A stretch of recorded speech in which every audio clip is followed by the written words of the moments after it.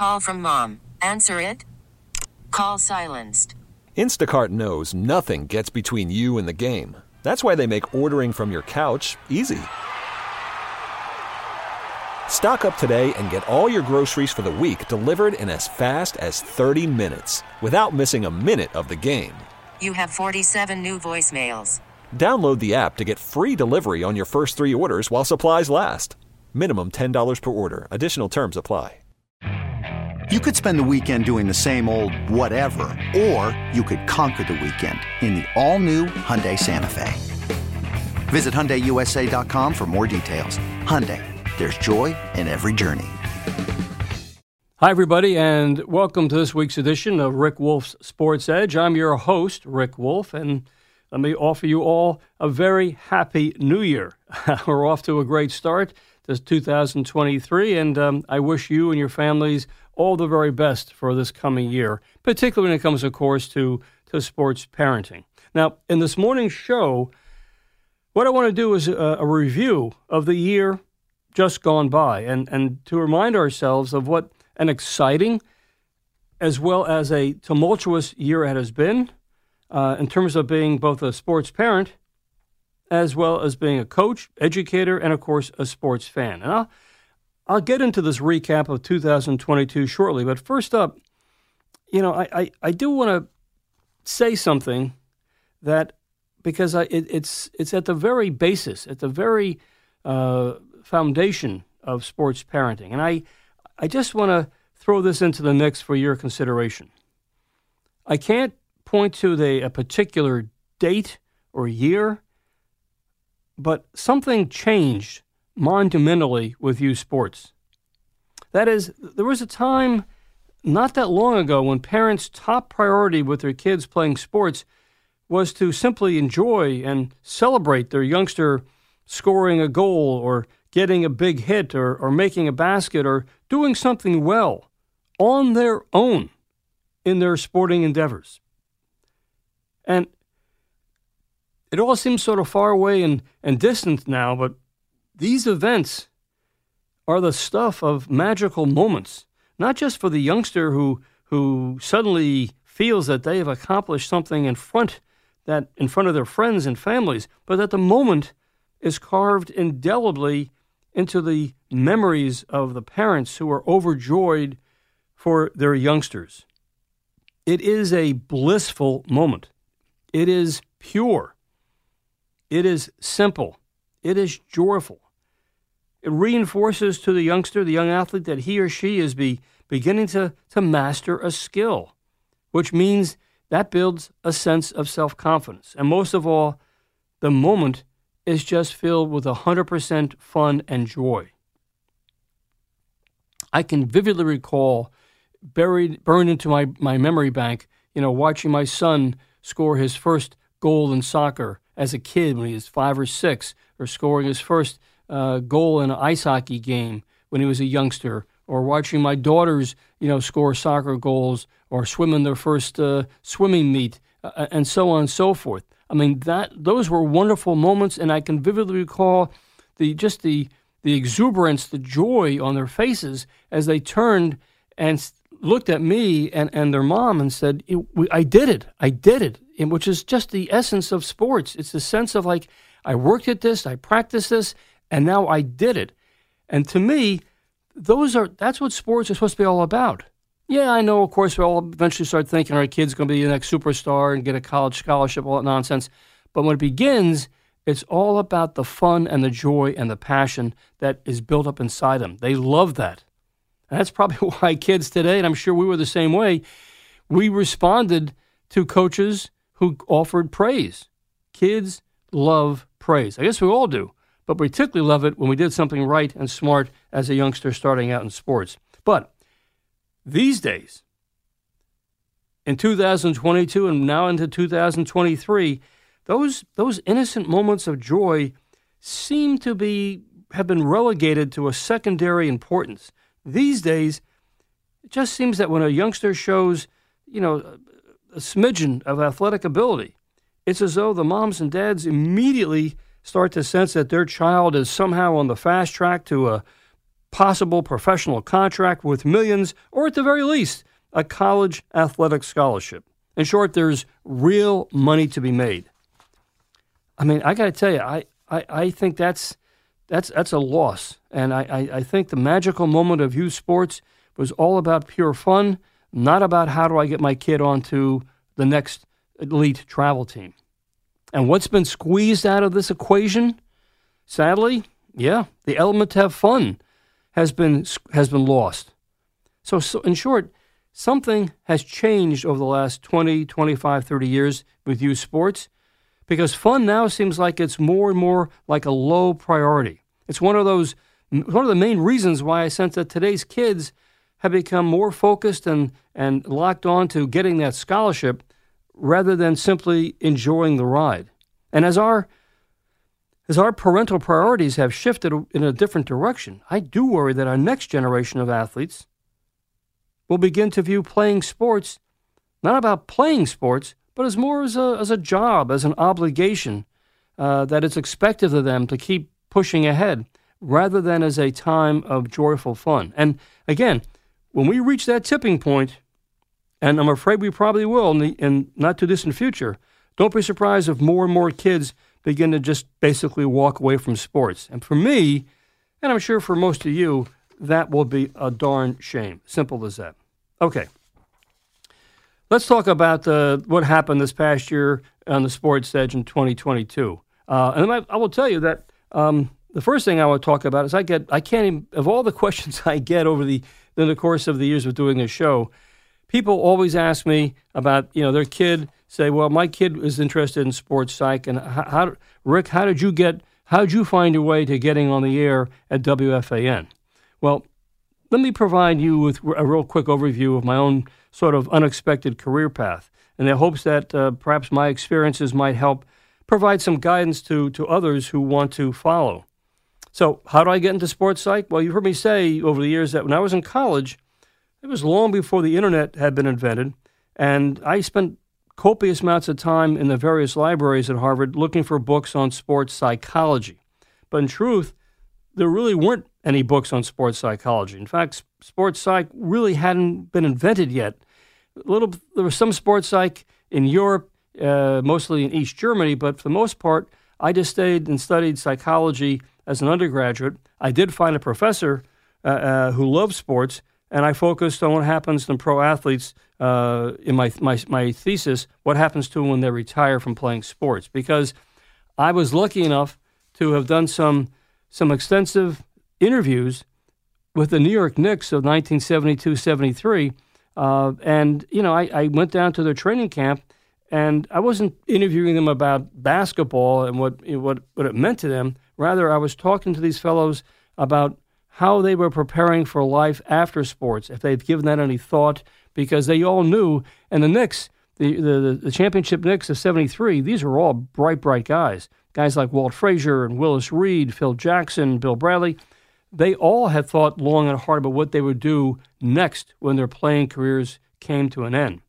I remember Bill Bradley in particular talked about, he called it the tunnel of narrowing perspectives for athletes, that as a pro athlete, you become so accustomed to having your teenage years, your adolescence, extended into your mid-20s and sometimes beyond.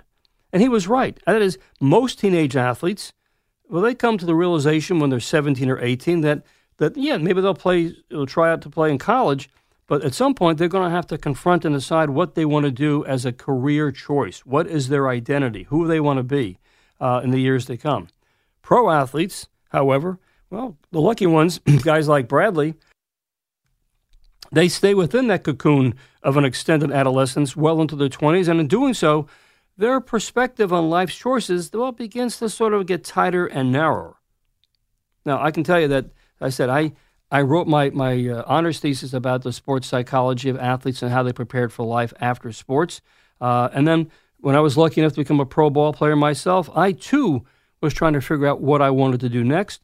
I thought about coaching college baseball, which I did. I was a head coach at Mercy College for 9 years. I was then approached by the Cleveland Indians to serve as their first ever roving sports psychology coach. And again, this was unprecedented because most pro teams, most colleges didn't have sports psychology coaches at the time. It just wasn't done.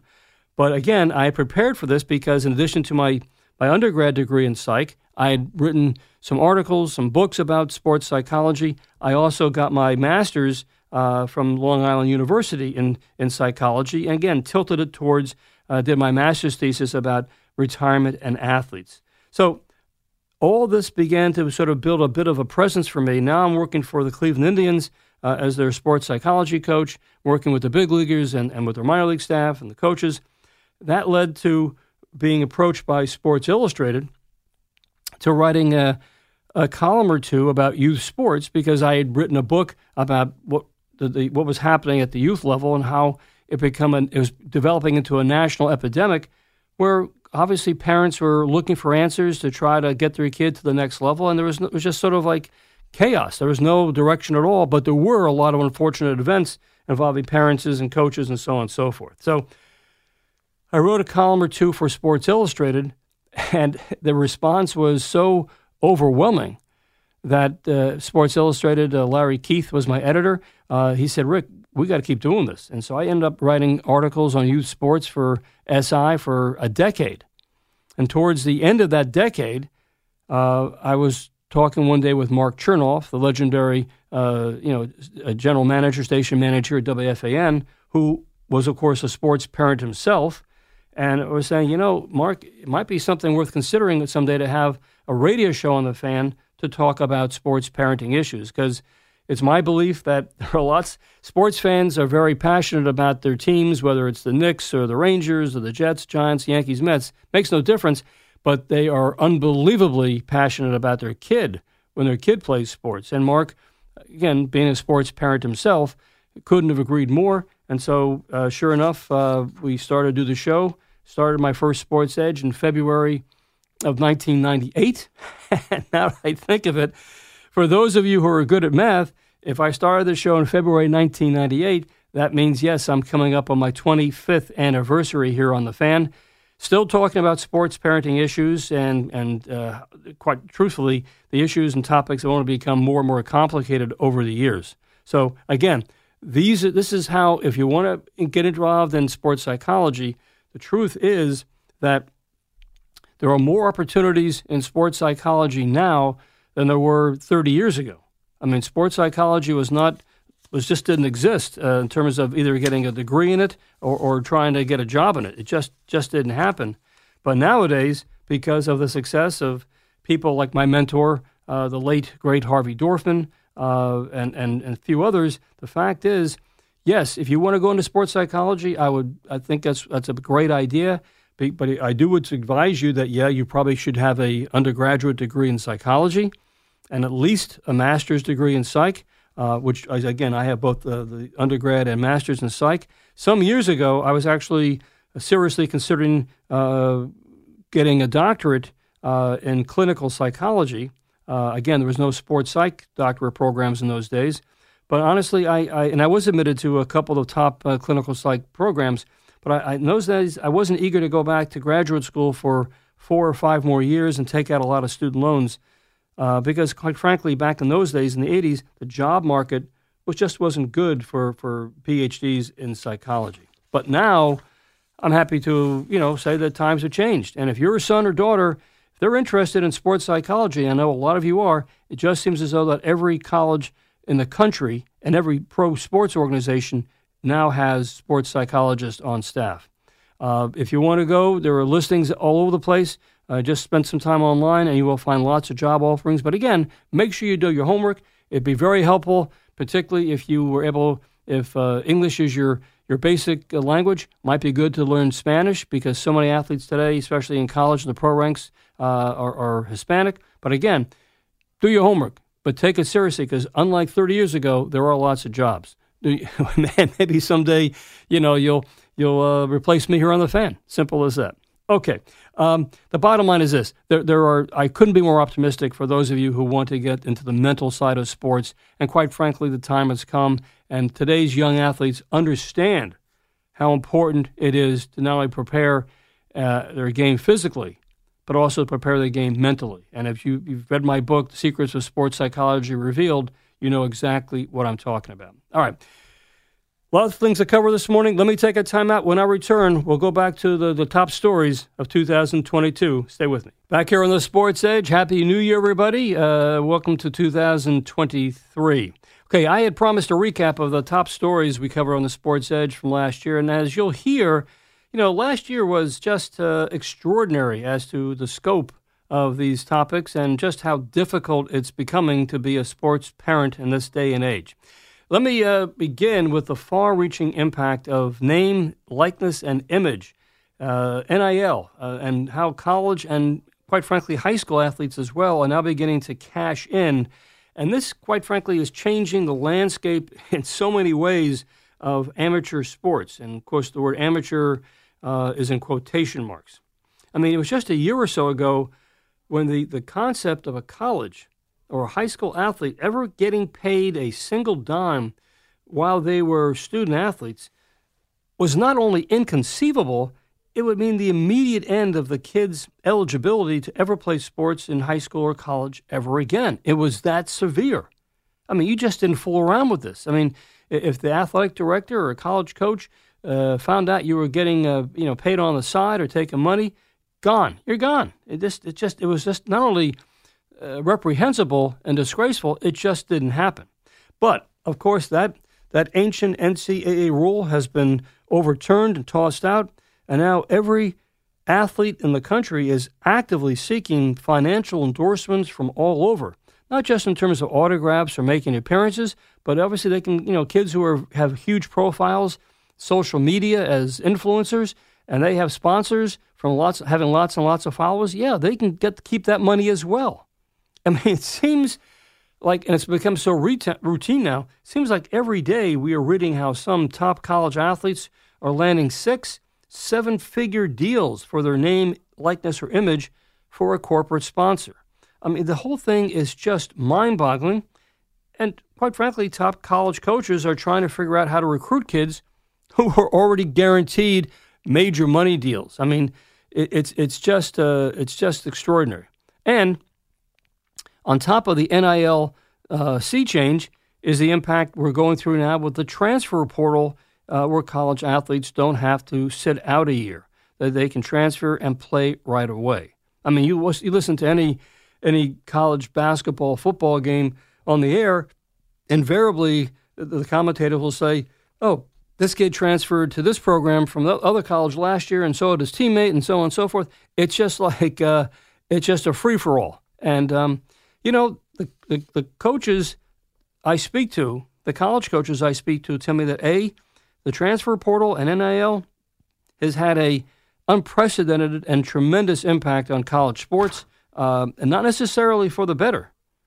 And college coaches always prefer, and this is something that people have to bear in mind, college coaches always prefer to recruit veteran college players from the transfer portal rather than take a chance on a kid coming out of high school. And quite frankly, if I were a college coach today, I'd feel the same way. I mean, why should I, if I got a kid who's played somewhere at the Division I level and has some real stats to look at, he or she is a proven commodity, as opposed to a kid who's come out of maybe a top prospect out of a high school, but it's still high school. It's not college. And I tell you, the coaches today are scrambling because they don't know how to cope or how to figure out a way to recruit kids, especially in terms of NIL. Because the bottom line is nobody, including the NCAA, which obviously their power is beginning to fade more and more, nobody has an answer on where this is going. And again, this is where I tell you, it'd be nice to have some sort of a commissioner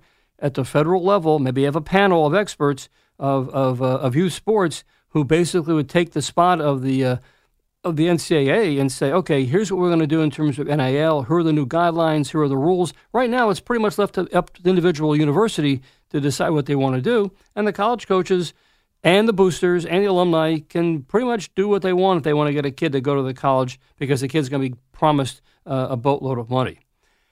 If your kid is a high school athlete, sophomore, junior, senior, and they do want to go on to play in college, and they're realizing they're looking at how difficult it is to get recruited because of the transfer portal and the kids getting an extra year to play because of the pandemic and so on and so forth, wow. I mean, you have to really be able to sit down with your youngster and really figure out what college coaches and what programs they really think they have a shot at playing for, because it's just, again, I've often used the term the wild, wild west. It is absolutely true. It is a free-for-all. And who ends up with the short end of the stick?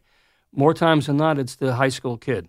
So this has all happened in 2022, and honestly, the time has come. If you're a parent, you got to sit down and figure this out and map it out, because you're going to have to.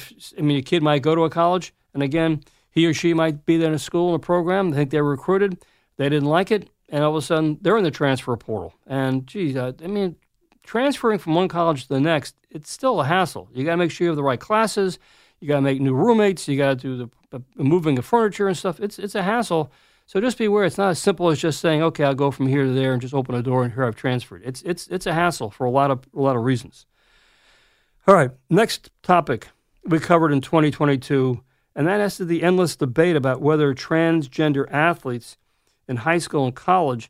We had all sorts of debate about UPenn's star champion swimmer Leah Thomas, and whether her championships and her records at Penn should be fully recognized, and they are, because Leah had been a man previously and had transitioned into being a female. Now, as it turned out, again, I just want to emphasize this, her accomplishments this past year as a female swimmer have been recognized. They're legit. But the issue of transgender rights continues to rage on. And, some states in our nation, they still have laws and insist that one's right to compete in sports at the high school level or college level depends on what gender they were born with. So if you were born as a girl, well, even if you transition to being a guy, you still have to be, when you have to compete as a girl. If you were born a male, then even though you underwent a transition to a female, you must still compete as a male. In contrast, there are other states that take the opposite approach and say that in high school, you can compete according to whatever gender you currently identify with. Now, this gets very, very complicated, as you can tell, and every state seems to have its own rules and regulations. Nobody really seems to have a real definitive number as to how many athletes are affected by this. But again, there are enough, obviously, where people are bringing lawsuits and state legislatures are dealing with this. But again, and the NCAA is obviously aware of this, and they've unwritten or changed some of their laws and modified some of their restrictions about transgender competitors. I do recall, and so the upshot of this debate on the show is that we came up with an idea that perhaps the time had come to allow for a third category of athletes, that is, those athletes who don't conform to traditional male or female genders, that they can compete in their own separate category. Now, at first, that idea didn't seem to carry much weight because it sounds so radical, and it is. But I get the sense that this third category idea is receiving more and more serious consideration. I mean, I will tell you that this is a hot-button issue. We know that for a lot of people. I've spoken to a lot of sports parents who have told me in confidence that they are vehemently opposed to having their natural-born daughter having to compete against a transitioned female. They just think it's fair because, especially if the female, like Leah Thomas, has already gone through the benefits of adolescence. Now she's like 6 foot or 6'1". She's tall and she has long, lean muscles, which she got when she was obviously a male before she transitioned. A lot of parents don't think that's fair, and I understand the reluctance to want to talk about this in public because they think it makes them into somehow a negative kind of individual. But the fact is, that there is that kind of sentiment out there. So that's a story we will obviously watch because I don't think the transgender debate is over, and we will see how this plays out in 2023 and beyond. Okay, moving on. One of the most disappointing stories of 2022 was the inexplicable racist outburst that occurred at a high school boys basketball game between Nyack High School and Pearl River High School. It was acknowledged by all sorts of members of the media and by fans that during this game, which was played at Pearl River High School in their gymnasium, that whenever a black Nyack player went to shoot a free throw, he was greeted by monkey and ape sounds emanating from the stands. Now, even more astounding is that no one at the game, when this went on, intervened to stop this. None of the security guards at Pearl River, none of the coaches, no parents, no one. It was just unbelievable. There were also reports of other similar racist incidents involving Pearl River athletes at other basketball games and also at a track meet. So when all this sort of became public knowledge, we were all waiting to see what Pearl River would do. The school board, the superintendent, the school district, what they would do to basically, obviously they had to be embarrassed to death by all this, and what they would do to try to change and set the record straight. But apparently, from what I could tell, they didn't do much at all in terms of trying to educate their student body as to why this kind of racist behavior is unacceptable and intolerable in 2022. I mean, I thought this was a real golden opportunity for a major life lesson, a real teaching moment for that school district.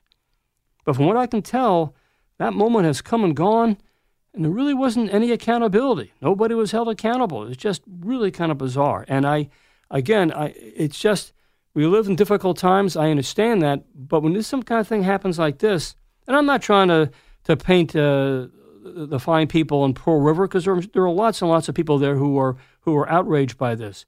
But unfortunately, at the end of the day, nothing seemed to have took place. It just sort of like, oh my gosh, that's terrible. Let's move on with our lives, and that's it.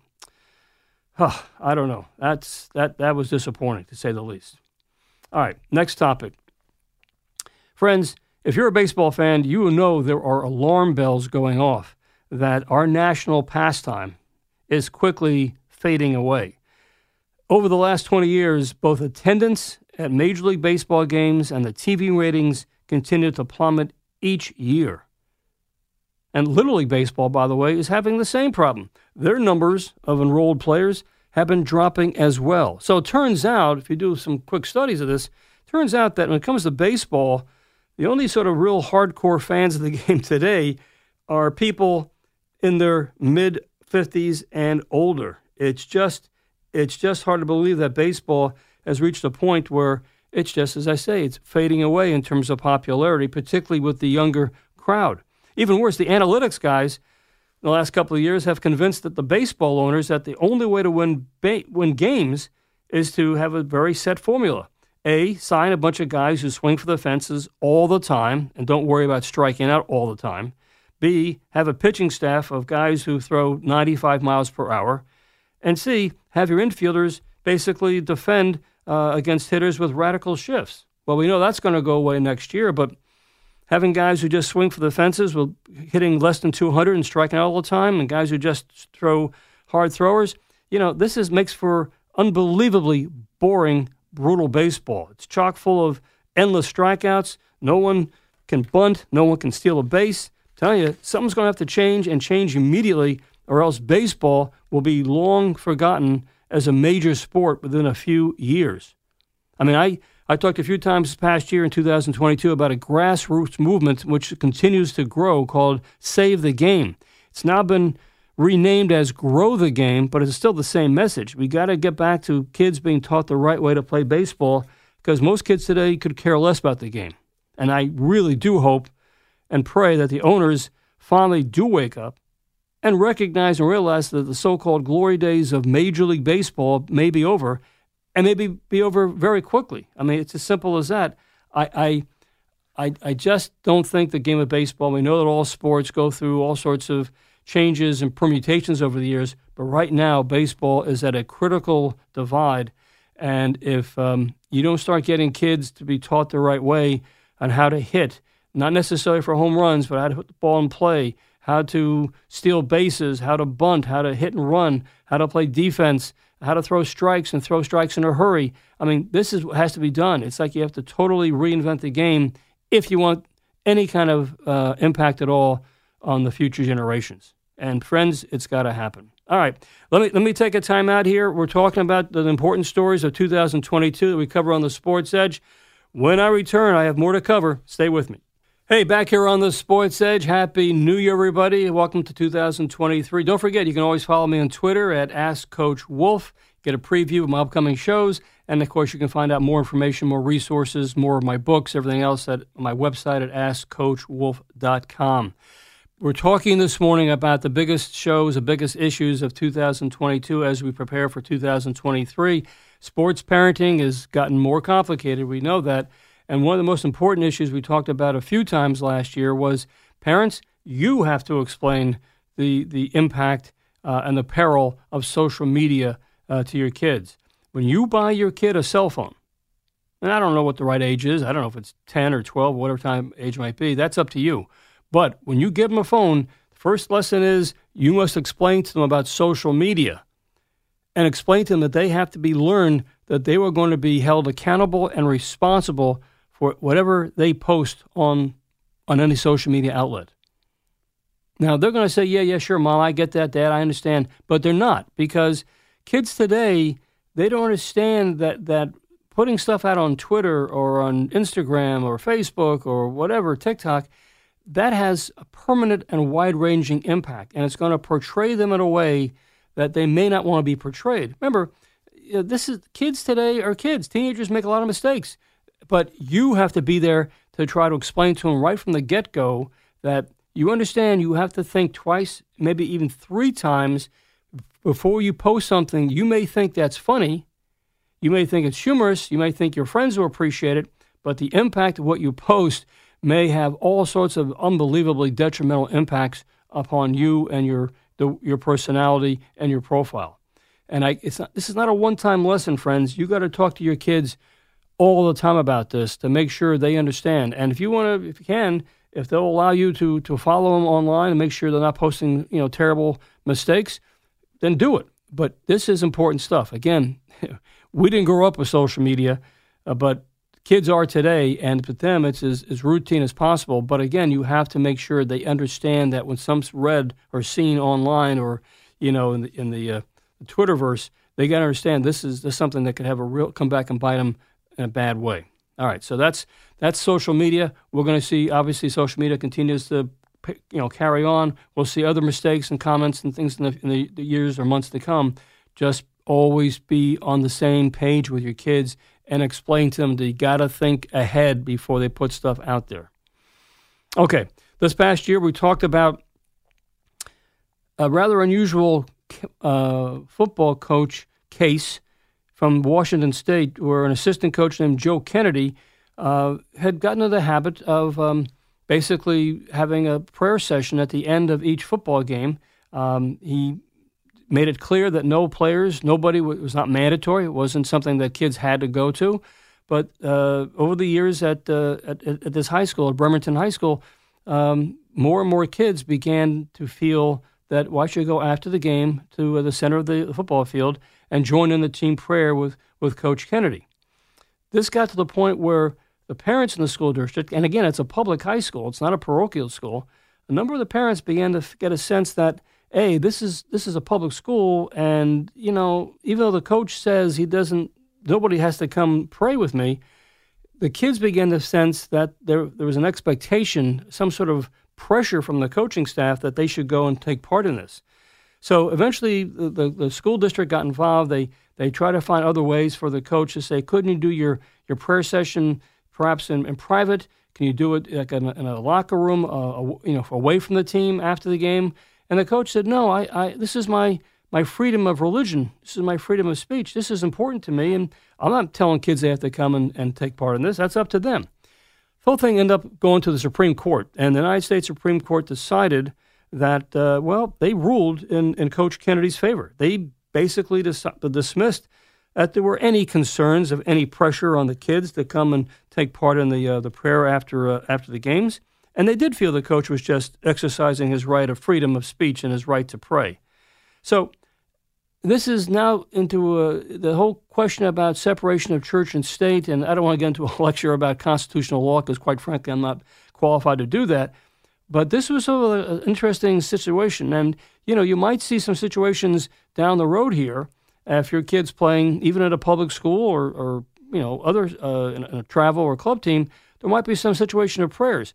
just be aware you might want to have a talk with your son or daughter about the power of prayer and what this means in terms of do they have to participate and so on and so forth. But again, it's just something that was so noteworthy and obviously went all the way to the United States Supreme Court on this case. I thought was worth talking about during 2022. All right. Speaking of high school coaches, we, the fact is we've reached a point now where we talk all the time about there's such a decline about verbal abuse that our high school referees, umpires, and officials are taking from the stands, from the sidelines, from out-of-control parents at the kids' games, that we've seen this tremendous drop-off and have for some time where we're just losing referees and officials. They just don't want to go through the verbal abuse anymore just to basically make $100 or so to work a kid's game. So they're not only leaving, they're not being replaced. And as the old guard is now in their 60s, referees and officials, and they're beginning to retire.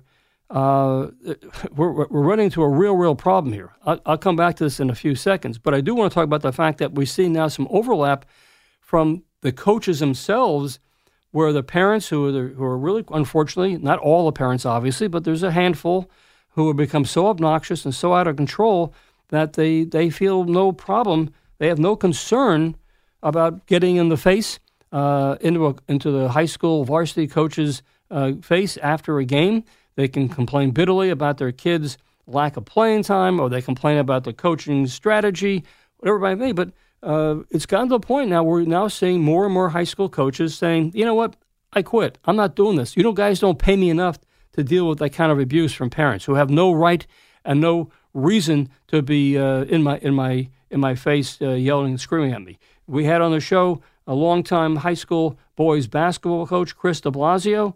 He came on and he said, look, I've been coaching for a long time, but I quit in midseason because, honestly, I could no longer stomach having parents get in my face after a game to question my coaching strategies or why their kid didn't play more in the game or so on and so forth. And honestly, Coach de Blasio always admired his courage to stand up and say, this is nuts, I'm not doing this. He's a well-respected coach, he's a veteran coach, and I understand that after he left Saddlebrook High School, he got another job someplace else because in the coaching fraternity, he's known as a good coach. But the parents there just were at Saddlebrook just basically lost a coach because they had no understanding that you just can't do that to coaches. It's the same way you can't go up to your kid's teacher after the kids take a test or get a not a great report card and scream and yell at the teacher. It's just not done.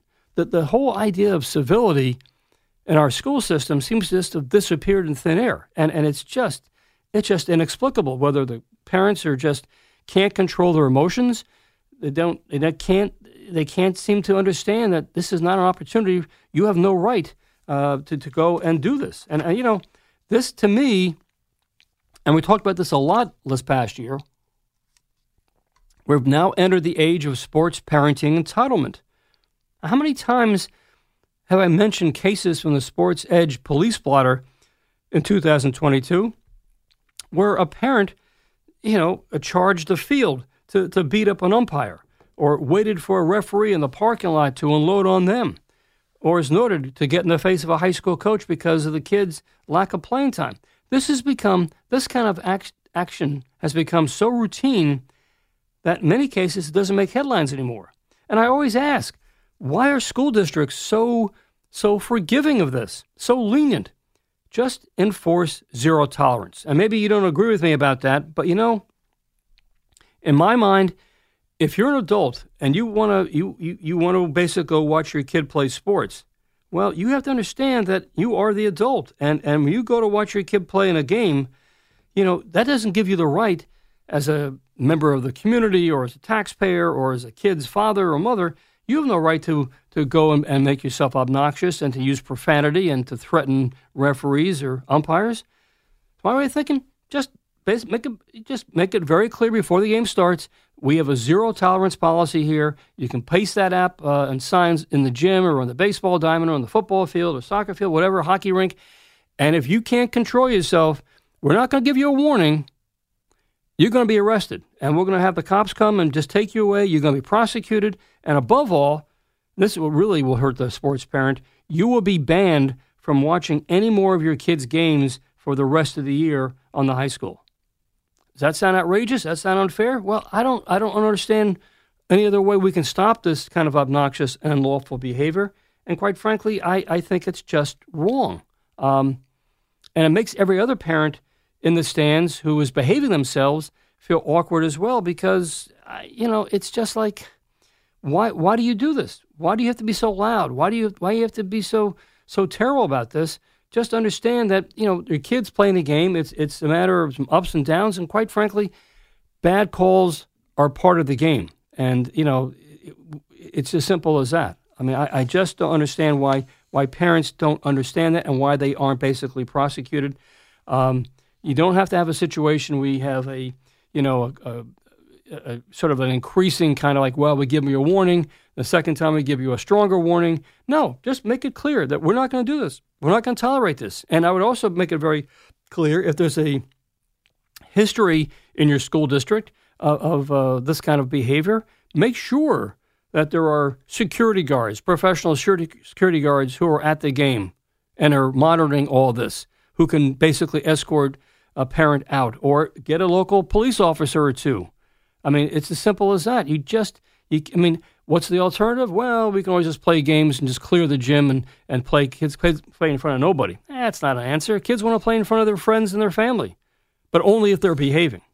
All right. I mean, you can hear I get angry about this. I also got angry about a story that happened in August in an important regional championship Little League baseball game, ended with a call that disrupted the outcome of the game. And you remember this. This is Washington State and Oregon were playing in a tie game. The winner goes on to Williamsport. And it was an extra innings in this tie game. There was a bounding ground ball that was hit that went over third base. The third base umpire, who was literally about 5 feet behind third base, he immediately raised his hands to signal that the ball was foul. Foul ball. And with that, the team in the field, Oregon, well, the kids relaxed and they didn't chase the ball, which went down the left field line, because after all, it was just called foul. The team at bat, Washington State, well, the third base coach, kept telling the kid who was on first base at the time, just keep rounding the bases as if the ball were fair. Well, instant replay showed that the third base umpire, as I mentioned, signaled the ball was foul, but later on, the home plate umpire conferred with the powers that be in Williamsport. They decided the ball was indeed fair, despite the third base umpire's ruling during the course of the game. I happened to be watching this game, and I thought this was totally outrageous. Little League could have ruled that a mistake had been made, that the two teams should just pick up with the game with a foul ball, as the ball had been called foul, but by ruling it fair way after the fact, Little League showed no compassion for the Oregon kids. They had totally relied on the umpire's call, and it cost them a chance to perhaps go to Williamsport. Now, later that evening, the Oregon coach tried to appeal, but Little League baseball was firm. No change. We ruled on it was a fair ball. The third base umpire was mistaken. In my opinion, when you have the chance to do the right thing in sports, you should always do it, especially when there are kids involved. And as you can tell, I'm still angry about this because it didn't make any sense whatsoever. It's golly, I mean, you got to do the right thing, Little League. And even though it may be difficult and have to go start from scratch and so on and so forth, or say we have to do a do-over, you're dealing with 12-year-old kids. Do a do-over. Do the right thing. Golly. All right. Look, the fact is, as always, we covered a tremendous number of topics over the course of 2022. I mean, we talked about everything from the Grambling women's volleyball coach, when she decided that she just basically told, when she came on board at Grambling, she told all the kids who were on the team, none of your scholarships are going to be renewed. Don't even bother trying out for the team next year. I'm bringing in new talent. Well, it was such a callous way of doing this and there was such an outcry from the kids who were on the team that eventually the Grambling Athletic Administration had to say, you know what, maybe this isn't the right place for you to be at Grambling. So she was let go. But again, this kind of stuff happens all the time. We've talked a lot, of course, over the course of the year about mental health issues for student athletes. Thank goodness that's finally coming to the forefront.